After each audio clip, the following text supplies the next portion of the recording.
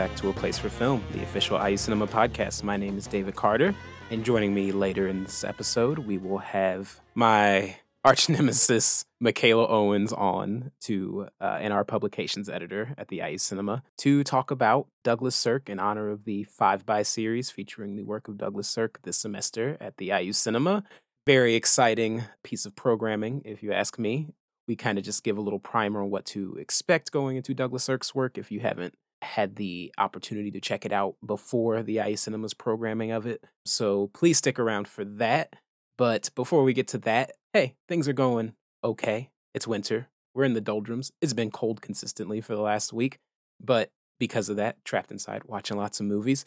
I'm here to mostly just be very excited about the fact that it seems like Francis Ford Coppola's Megalopolis seems to be moving forward, says it's planning for a fall 2022 shoot. For those who don't know, Francis Ford Coppola hasn't made a movie in quite some time. Seems like he pretty much soft retired from directing, and he's just been having his Coppola winery, and he recently sold, or is planning to sell, the Coppola winery to fund his $100 to $120 million final last hurrah blank check passion project, Megalopolis, a sci-fi film with a cast so far of Oscar Isaac, Cate Blanchett, Michelle Pfeiffer, Jessica Lange, and Zendaya. It's just one of those great, if he pulls this off, if it comes out, career and arts just wrapped up in this nice little bow. He is the man who made One from the Heart, after all. It's in his blood to do things like this. I'm glad that if this is the way he's going to go out, he's going out big. So just excited for Megalopolis right now. So please support your local Coppola winery. No, support Coppola wine. It's getting passion projects made. So, and then also just being very excited for Jackass Forever to finally come out. Plan on next week, if I can squeeze it in between all the various things I have to do, doing a whole Jackass watch through. Probably just 1, 2, and 3, the unrated cuts, not the 0.5 versions. Don't think I'll get around to Bad Grandpa, still haven't seen it. But hey, maybe I will watch it. I love Johnny Knoxville. I love Jackass. One of my biggest regrets in life is not being able to go see Jackass 3D in theaters. And I'm not going to lie, I almost picked it as my staff selects this semester. I had a list of 20 possible films to do for staff selects, and Jackass 3D was on the list, along with Step Up 3D. But another time, another place, sometime in the future. So I hope you guys are as excited to see the boys once again and some new faces. And I've watched that trailer so many times, and it's been delayed. It was originally supposed to come out when Dune was supposed to come out, and that was going to be a buck wild weekend. But c'est la vie, we're getting it next week. I'm very happy about it. Other things I'm happy about and excited for is our upcoming schedule at the IU Cinema for the week of January 31st.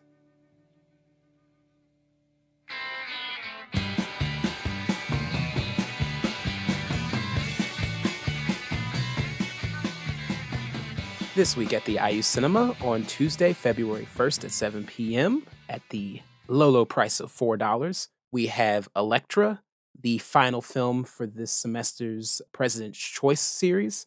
Just some things to mention about in-person screenings, as I do with all these, just right up front. Masks are required for all attendees and the cinema staff at indoor events due to our limited screening schedule and currently reduced seating capacity. We strongly encourage patrons to buy tickets online in advance to avoid getting sold out, and there will be no standby or late seating, so please purchase your tickets in advance. As I've said before, the President's Choice film series this semester revolves around Michael Kokoyanis' Euphrates trilogy. Over a 15-year span, Greek master director Michael Kokoyanis adapted Euphrates' enduring trilogy, Iphigenia, The Trojan Women, and Elektra. Combining elements of cinematic style from both the European art house and Hollywood filmmaking traditions, Kokoyanis' films remind us of the continued immediacy and relevance of these ancient, tragic tales. These were, of course, curated by Indiana University Chancellor and former President Michael A. McRobbie. Elektra is from 1962. It is being projected on 35 millimeters, so be excited about that. And what this film is about is, after the murder of King Agamemnon, played by Giannis Furtus, at the hands of his intimate circle led by his wife Clytemnestra, played by Eleka Katseli, Agamemnon's family disintegrates. His son Orestes is sent into exile, and his daughter Electra, played by Irene Papas, is imprisoned for several years and then married off to a peasant to marginalize her from the family and Agamemnon's legacy. Years later, Electra seeks revenge for her mother's treachery with the help of her brother and cousin, but their actions will forever change their fates. Electra won the award for Best Cinematic Transposition adaptation at the 1962 Cannes Film Festival and was nominated for the Academy Award for Best Foreign Language Film. This is in Greek with subtitles. So once again, that is on Tuesday, February 1st at 7 p.m. It is $4. It is the final film in our President's Choice series, so please come out to that. Next up on Thursday, February 3rd at 7 p.m., also $4, we have the first in our 5 by Douglas Sirk series, All That Heaven Allows. Me and Michaela get into what the Douglas Sirk series and who Douglas Sirk is later in the episode, so I will spare you the description of who Douglas Sirk is. And I am also introducing All That Heaven Allows at this screening, so I really do hope you guys come out for it. This is one of my all-time favorite films. I have like my own Vulture Video-esque shelves that I will put like my favorite films on out front so for people can see. And I've themed them for Valentine's Day, and I recently just threw up there with the Before trilogy and Bound and In the Mood for Love. I put All That Heaven Allows there. This is from 1955. It will be played on 35 millimeter, which is very exciting. When wealthy widow Carrie falls for her handsome young gardener, the relationship scandalizes her condescending children and country club friends. Torn between true love and the approval of everyone she knows, Carrie must decide if her own happiness is worth the scorn of those closest to her. Sumptuously photographed by Russell Metty, All That Heaven Allows reunited magnificent obsessions, Jane Wyman and Rock Hudson for one of cinema's finest, most deeply felt romances. This is an incredible looking film. It looks like candy. I want to eat it.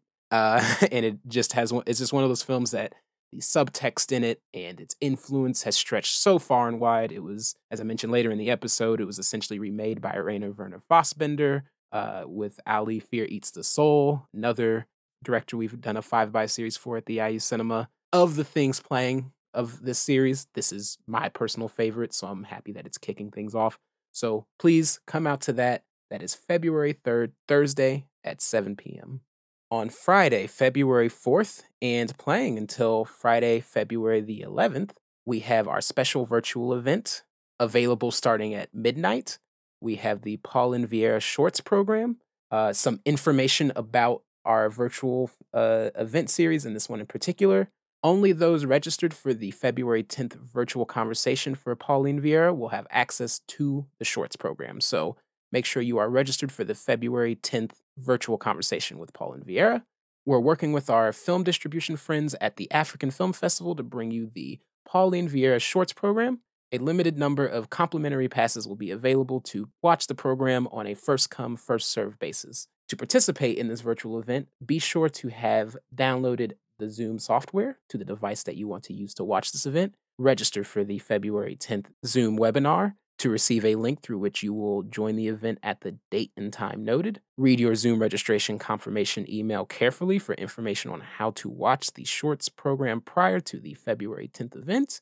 You will be able to stream the film at no charge from February 4th to the 11th to the device of your choosing. For more information on accessing IU Cinema virtual events, please visit our Virtual Cinema Frequently Asked Questions page on our website. The Shorts program ranges from 1955 to 1966, and there are 5 programs. There's Afrique sur Sienne, and I'm going to apologize for these pronunciations. I'm trying my best.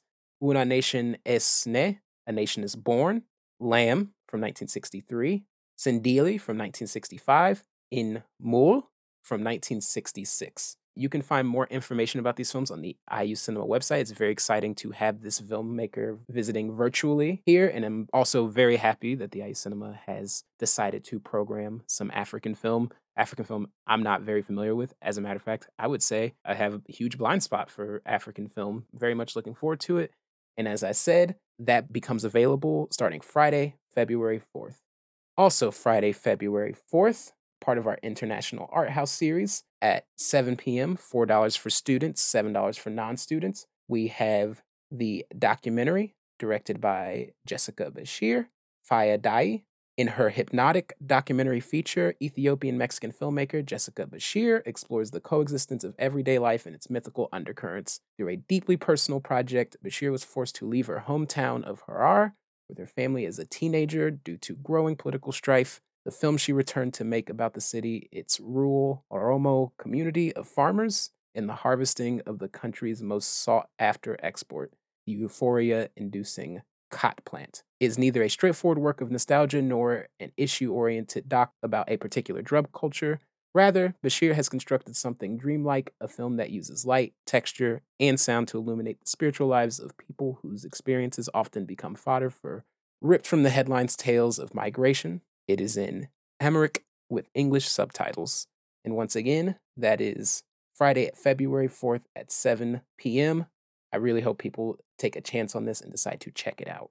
That is also playing on Sunday, February 6th at 1 p.m. The price remains the same, $4 for students, $7 for non-students. And finally, on Friday, February 4th at 10 p.m., we have our next Not Quite Midnights screening of Crypto Zoo, one of the new films of the Not Quite Midnight series. This is the one that I haven't heard nothing about and have never seen. This is directed by Dash Shaw. It's from 2021. It is an animated film from visionary comic book writer, artist, filmmaker Dash Shaw's vibrant, fantastical animated feature follows crypto zookeepers through a richly drawn, hallucinatory world as they struggle to capture a Baku, a legendary dream-eating hybrid creature, and begin to wonder if they should display these rare beasts in the confines of a zoo or if these mythical creatures should remain hidden and unknown. Featuring the voice talents of Lake Bell, Zoe Kazan, and Michael Cera. I'm excited for it. I'm going in actually pretty much blind, only based off of that description. If you can, please come out to that. It seems like it'll be a good time. Titan was a blast. The one happening tomorrow, as when I'm recording this, of Possession, I also expect to be a blast. The Not Quite Midnight series is always a ton of fun. You should definitely keep your eyes peeled for the rest of things happening in that series. So once again, that is Crypto Zoo, 10 p.m. Friday, Not Quite Midnights. I hope to see you there. $4. And with that, let's turn it over to past David and Michaela so they can talk to you about Douglas Sirk, his influence, and how hot Rock Hudson is. So join us there. Hey, hey, teach me how to Doug it, hey. They be like, Smooth, what? Can you teach me how to Doug it? You know why? Cause all the girls love me. Hey, all I need is a beat that's super bumpin'. And for you, I'm Michaela Owens, and I am the publications editor for IU Cinema. Nice to have you back, I guess, Michaela. I guess. It is genuinely wonderful to have you back, especially for what we are here to talk about today, which is to give people a little primer, which I guess, as I just told you, people may need now in 2021, a little primer on the director, 2022. Douglas Sirk. God, 2022, it's jail January. I get a mulligan. Sure. But yes, we are here to talk about Douglas Sirk because the IU Cinema has the 5x series highlighting Douglas Sirk's films this semester, and I just wanted to talk to you about that. Usually with the Classic Hollywood series, the past couple years, you've had a hand in helping program them. But also, I know that Brittany is a big fan of Douglas Sirk herself. I know you're in the trenches helping and giving your 2 cents on things, and I trust no one at the IU Cinema about classic film more than you. So I figured you'd be a good person to talk to about who Douglas Sirk is, why these particular films got picked to be programmed at the IU Cinema, kind of his influence. So how did you come to Douglas Sirk? Yeah, he's kind of like one of those filmmakers like Hitchcock, who is just always there when you're like a classic movie fan. So I actually can't remember like what my first Sirk was, how I first knew about it, because it's just like he's always there. And as soon as you get into classic movies, that's one of the like biggest filmmakers that there is, because you can't deny the power of his 1950s melodramas. So basically he's just been making me cry for over a decade now. But there's still some I haven't seen of his. But what I really enjoy is looking at his movies from before his 50s melodramas, because that's what he's most known for. But that's really only like a handful of movies. Yeah, So.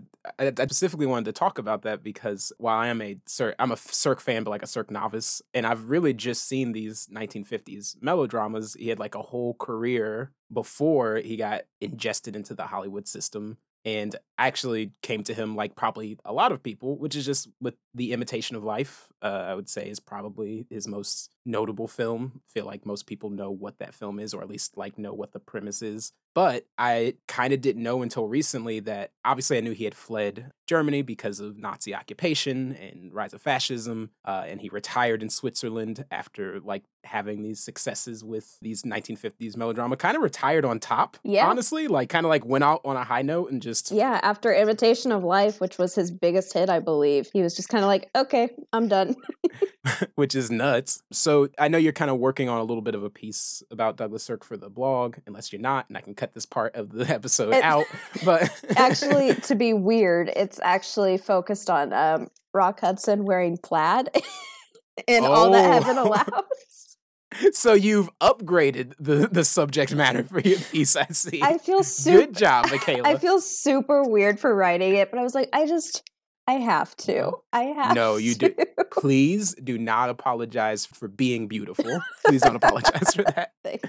Well, I know you're more entrenched in Sirk, so do you happen to know his like history leading up to these 1950s melodramas and, you know, kind of those earlier films? Yeah, so he was born in Germany. He worked in the theater there and was kind of like a big theater director. And then his second wife was Jewish. So with the rise of the Nazi regime, obviously had to leave. So he came to the United States, changed his name to Douglas Sirk, and got a contract with Columbia where he did just a bunch of different genres. So he did comedy, he did musicals, he did film noir. Then he got this contract with Universal in the early 50s, and that's kind of what changed the game. That's when he started doing all the melodramas, and, you know, that's what he was known for. And then, like we said, in 59, went out on top, went back to Europe. He taught a little bit, like, at a film school in Munich in the 70s, and then, you know, died in his 80s, I think, in 87. So, like, I was reading something that said that his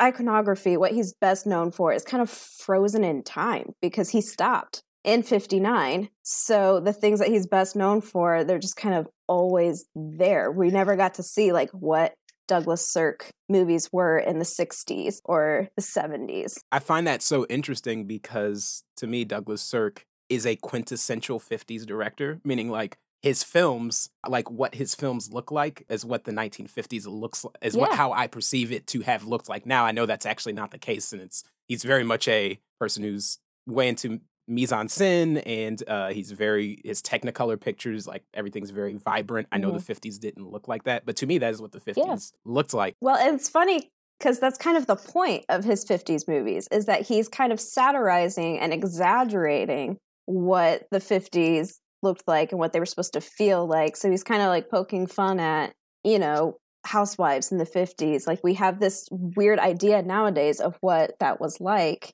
and it's not always true. Women weren't just happily like brainwashed into staying at home. That may have been the idea that was being given or suggested through different media. I mean, you can't tell me all women were happy to be at home. Like, that's stupid. No. And, I mean, and history has proven that, like, you know, as far as like, you know, accounts of like our perceptions of what it actually was. Yeah, I mean, like Betty Friedan's The Feminine Mystique just like blows that wide open. And Sirk was very much aware of that in the 50s and was pointing it out to us in the 50s.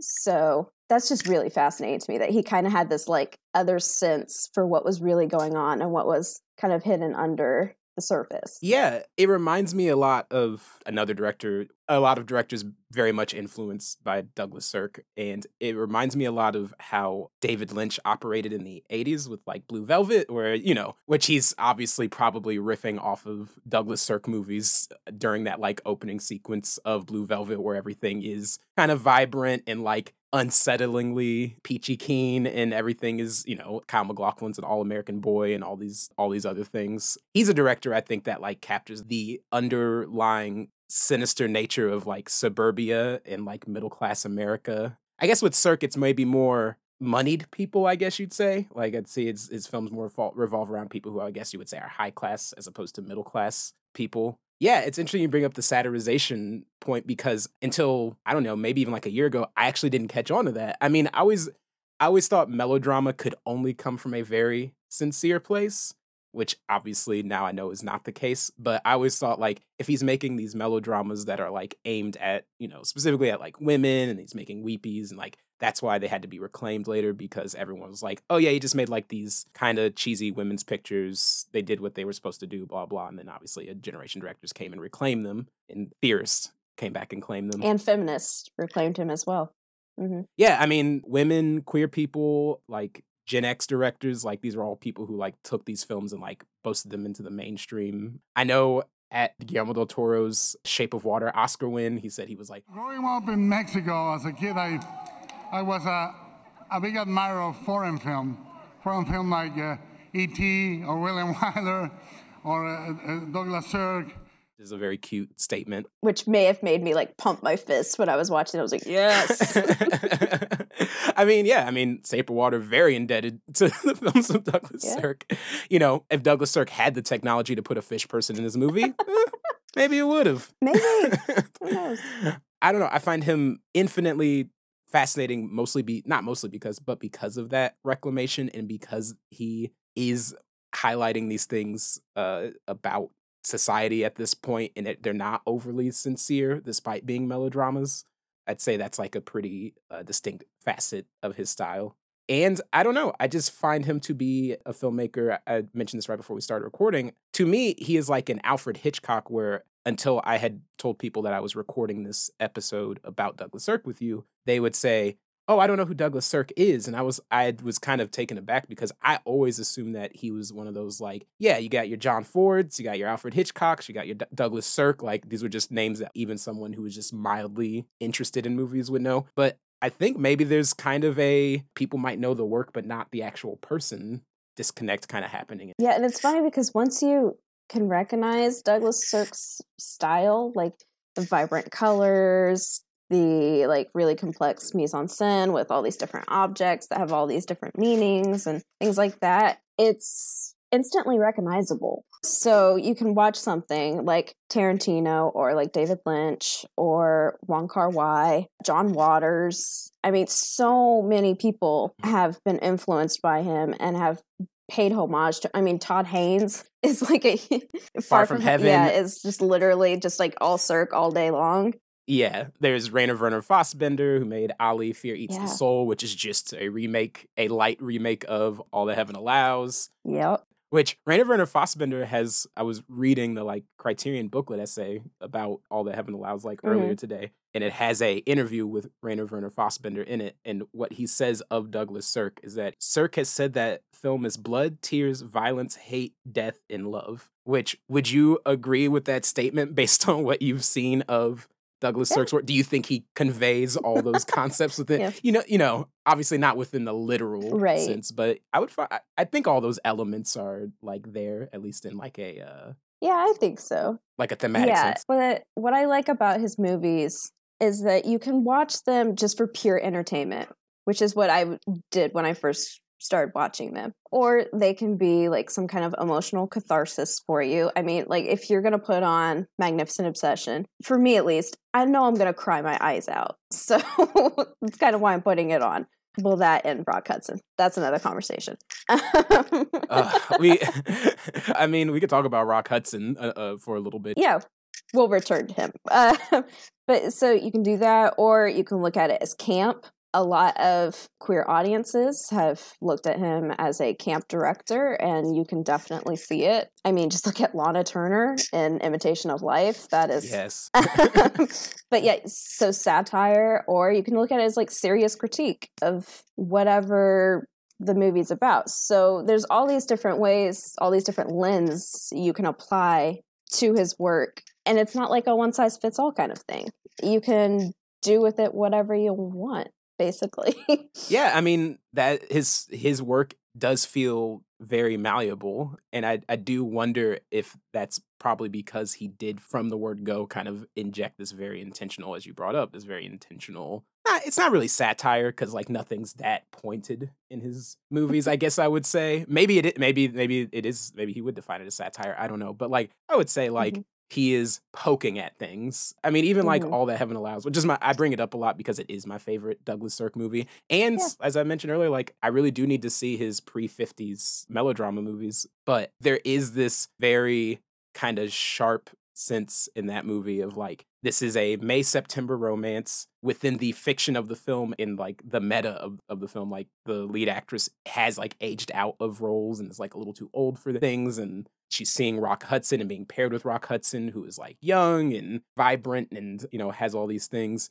But like he is secretly homosexual at this point within the public eye, but people knew. Hollywood. Yeah, out in Hollywood, people knew, but like the public didn't know. Mhm. And yeah, there is a little bit of that like poking of like the hypocrisy from like, you know, all of her like friends and her children. But then you have this like other queer layer of like, well, this is a gay actor who is shacking up with an older woman. It almost seems like a beard Yeah. relationship if you were to like examine it that way, even though within the text of the film, Rock Hudson isn't queer. I don't know. I find all that Mhm. like very fascinating. And I think that's why people keep returning to his work so much. Like you said, it's just, Mhm. it lends itself to a lot of interpretations, and you can pull a lot of disparate elements. You know, someone like Pedro Almodovar, another Douglas Sirk acolyte, Yep. obviously thematically tapping into that like campiness, but also just pulling the visual acumen from it. Like his movies, like Douglas Sirk's Mhm. movies are beautiful. Like they're these like lush, you want to eat them Technicolor movies. Yeah. But speaking of Rock Hudson, would you like to, would you say this was his leading man? Yeah, and that was his intention, kind of. So they first got paired with Has Anybody Seen My Gal from 1952, which is this just really cute, fluffy comedy, which we'll be showing at IU Cinema. It's the last film in our series. So Universal at the time didn't really have like any leading men that you would know like on site or anything like that. So you'd think like, you know, MGM has like Clark Gable and Van Johnson and like 20th Century Fox has like Don Amici. So you have like these kind of figureheads for the studios and stuff. But Universal didn't really have that. So Douglas Sirk wanted to develop one. And so he saw Rock Hudson in this, I think it's a boxing movie called Iron Man, which I haven't seen. He saw Rock Hudson and wasn't like bowled over by him, but was like, there's something there. And the camera absolutely like loves this person and like can pick up something there. So I'm going to work on that. So he kind of like took Rock Hudson under his wing because Rock was not super well known. He was slowly like climbing his way up. So yeah, so Sirk, he kind of saw him as like a father figure, and they really worked together well. And with Magnificent Obsession, which was their third movie, I believe, it just exploded because it was kind of the first time that female audiences were seeing Rock Hudson as like a viable like female or romantic lead. So, I mean, God, can you imagine like 1954 seeing Rock Hudson for the first time? Oh my God. Like, yeah. I mean, like the word Adonis gets tossed around a lot, but like that is what he seems as if he was sculpted out of marble. Like he's a crazy looking man. Yeah, well, I gotta admit, when I was rewatching bits and pieces of All That Heaven Allows for my blog piece about it, I was just embarrassing myself left and right, just like full on swooning, like screaming at the TV. It's just like pretty much melting into my couch just from like watching Rock Hudson on my like little TV. So I can only imagine what weirdness I'm going to be doing at IU Cinema when we show that movie next week. I just need to hear one little squeal. That's all. I can do that for you because it is just a little bit embarrassing. Yeah. So anyways, so Sirk and Hudson worked together on 9 films total. One of those movies, Sirk was uncredited. Never Say Goodbye. It's another 50s melodrama, but he did do some work on that. So a lot of people count it as one of his movies. So yeah, it was a huge partnership, and it's not really one that gets discussed a lot.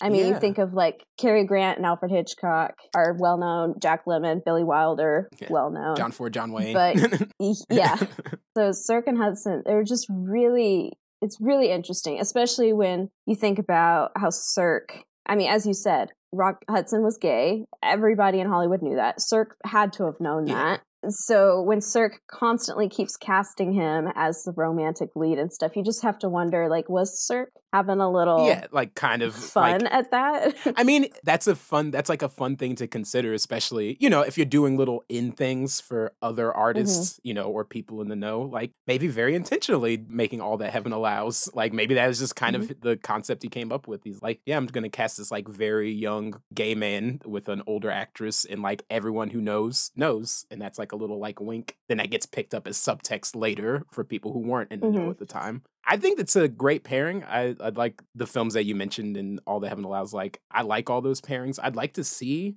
some of the earlier ones, if possible, if that is ever in the cards at some point. But I wanted to talk about one more person that Douglas Sirk worked with, mostly because she's on my mind because of the bad Aaron Sorkin movie. I know. Oh, God. Lured, another Douglas Sirk favorite of mine, starring Lucille Ball. Mine too. Yep. I didn't know if you knew any background on that movie. That's just a movie I've seen but never have like delved into. I have been trying to find background on this movie because I'm introducing it in February. So I've been like trying to find bits and pieces to work into my introduction. And it's been kind of hard. Like, I have Lucille Ball's autobiography. She doesn't even mention the movie at all. Interesting. Which a lot of old Hollywood actors, when they like write their biographies, sometimes just totally glide over movies because they weren't alive when these movies kind of came back around. So they kind of think like, nobody's interested in this. Like, I'm not going to bother talking about it. So it's kind of understandable, but it's really sad.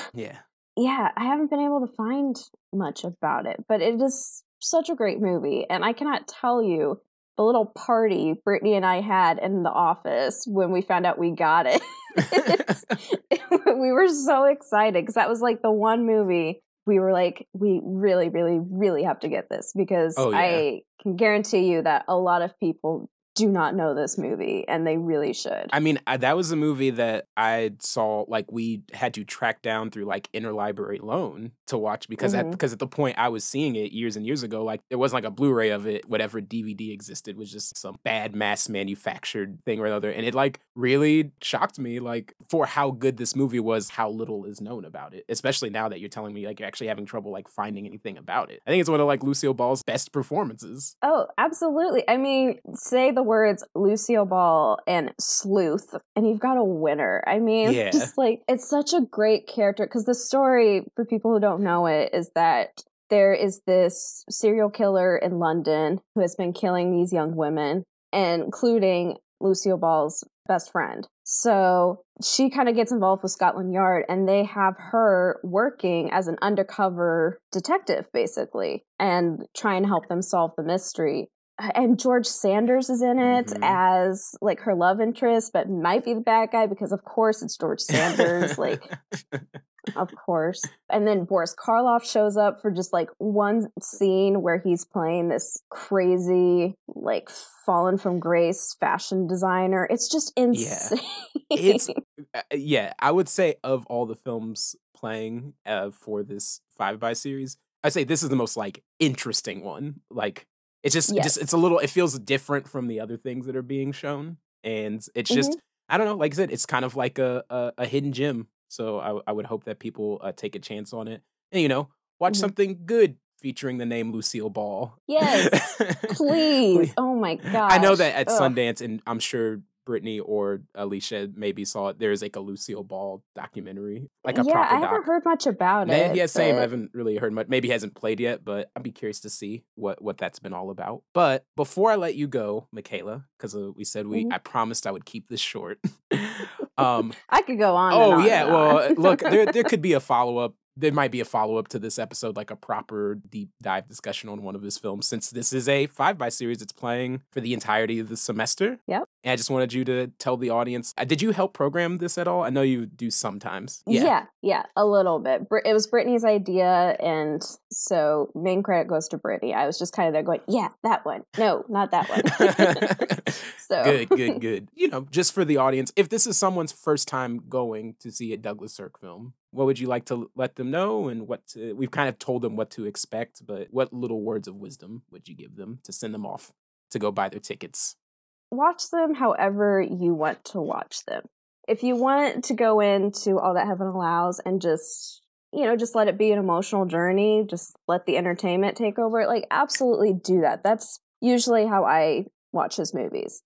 Just because I feel stupid and don't feel like doing all of the labor it could take, because his films just work on so many different levels. Mm-hmm. If you want to look at it academically, absolutely do that. But yeah, just let it wash over you however you want that to happen. And also, like we've been saying, take a chance on his earlier works because they're just so interesting. I mean, his career did not start and end with 50s dramas. So Sleep My Love, that was one that I wanted to do, and partly because it's Don Amici, and as I have established, I love Don Amici.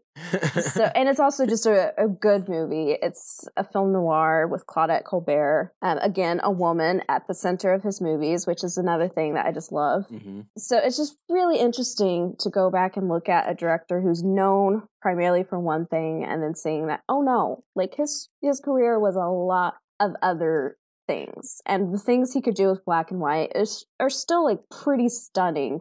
Yeah, just go watch all the movies. Go watch them all. Go watch every single Douglas Sirk movie.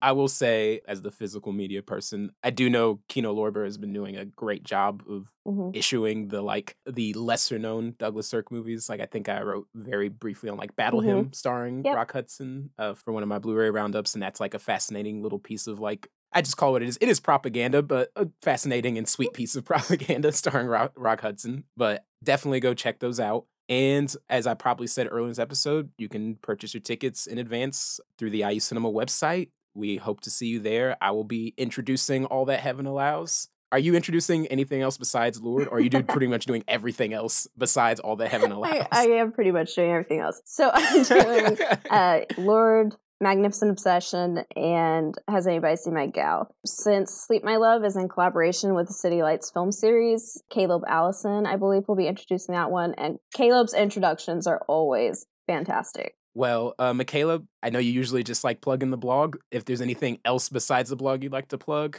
go ahead. But if not, go and read the blog, everybody. It's great. Yeah. It's good. We got like a new person, and everyone's turning in great work this semester. Yeah, I don't know. The blog has been busy. So much stuff. Read the blog. Go see Douglas Sirk movies. Okay, there's something I have to plug. It has absolutely nothing to do with anything, but I'm just so excited about it. Sure. The Criterion Channel has a Nicholas Brothers series on there right now of 3 movies. I mean, check them all out. Nicholas Brothers, you absolutely cannot go wrong with them. They're fantastic. But there's one movie that I'm going to be writing for our monthly movie roundup, which will be coming out next week. Sun Valley Serenade with Sonia Henney. Oh, it's one of my absolute favorite movies ever. It's not going to be for everybody. I don't care. Please see it.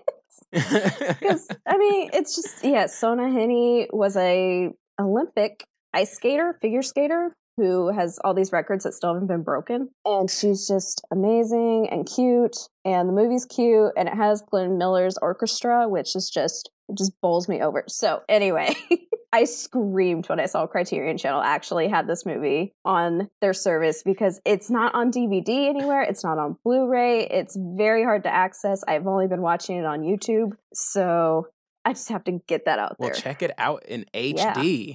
Get out there, people. Well, I'll tie it back around to what we were just talking about, because I actually remembered this popped up into my Twitter feed right before we started. In February, the Criterion Channel has the Douglas Sirk Melodrama collection of films, which features, if you can't make it out to the cinema, or you're immunocompromised, or any, for whatever reason you can't come to these in person, it features All That Heaven Allows, Magnificent Obsession, Imitation of Life, and Written on the Wind. So you can find that on the Criterion Channel in February. But thank you so much, Michaela, for being on this episode. This is lovely as always, despite, it being yeah, you. I know. I really had to like choke down some bile during this whole thing, but I know, just both of us trying not I to know. gag. But thank you so much for being on. A pleasure as always. Hopefully I see you in person again soon. But I better see you at All That Heaven Allows, so. Oh, yeah. Oh, you definitely won't see me there. You're going to have to do the introduction for me. No, you will definitely see me at All That Heaven Allows. My introduction would literally just be, kids are awful, don't have them, and Rock Hudson and Plaid. Thank you. Enjoy the movie. Well, I'm jotting that down in my notes that have been taken for this introduction. Well, thanks for listening, everybody. This has been A Place for Film. We'll see you at the movies. Good night.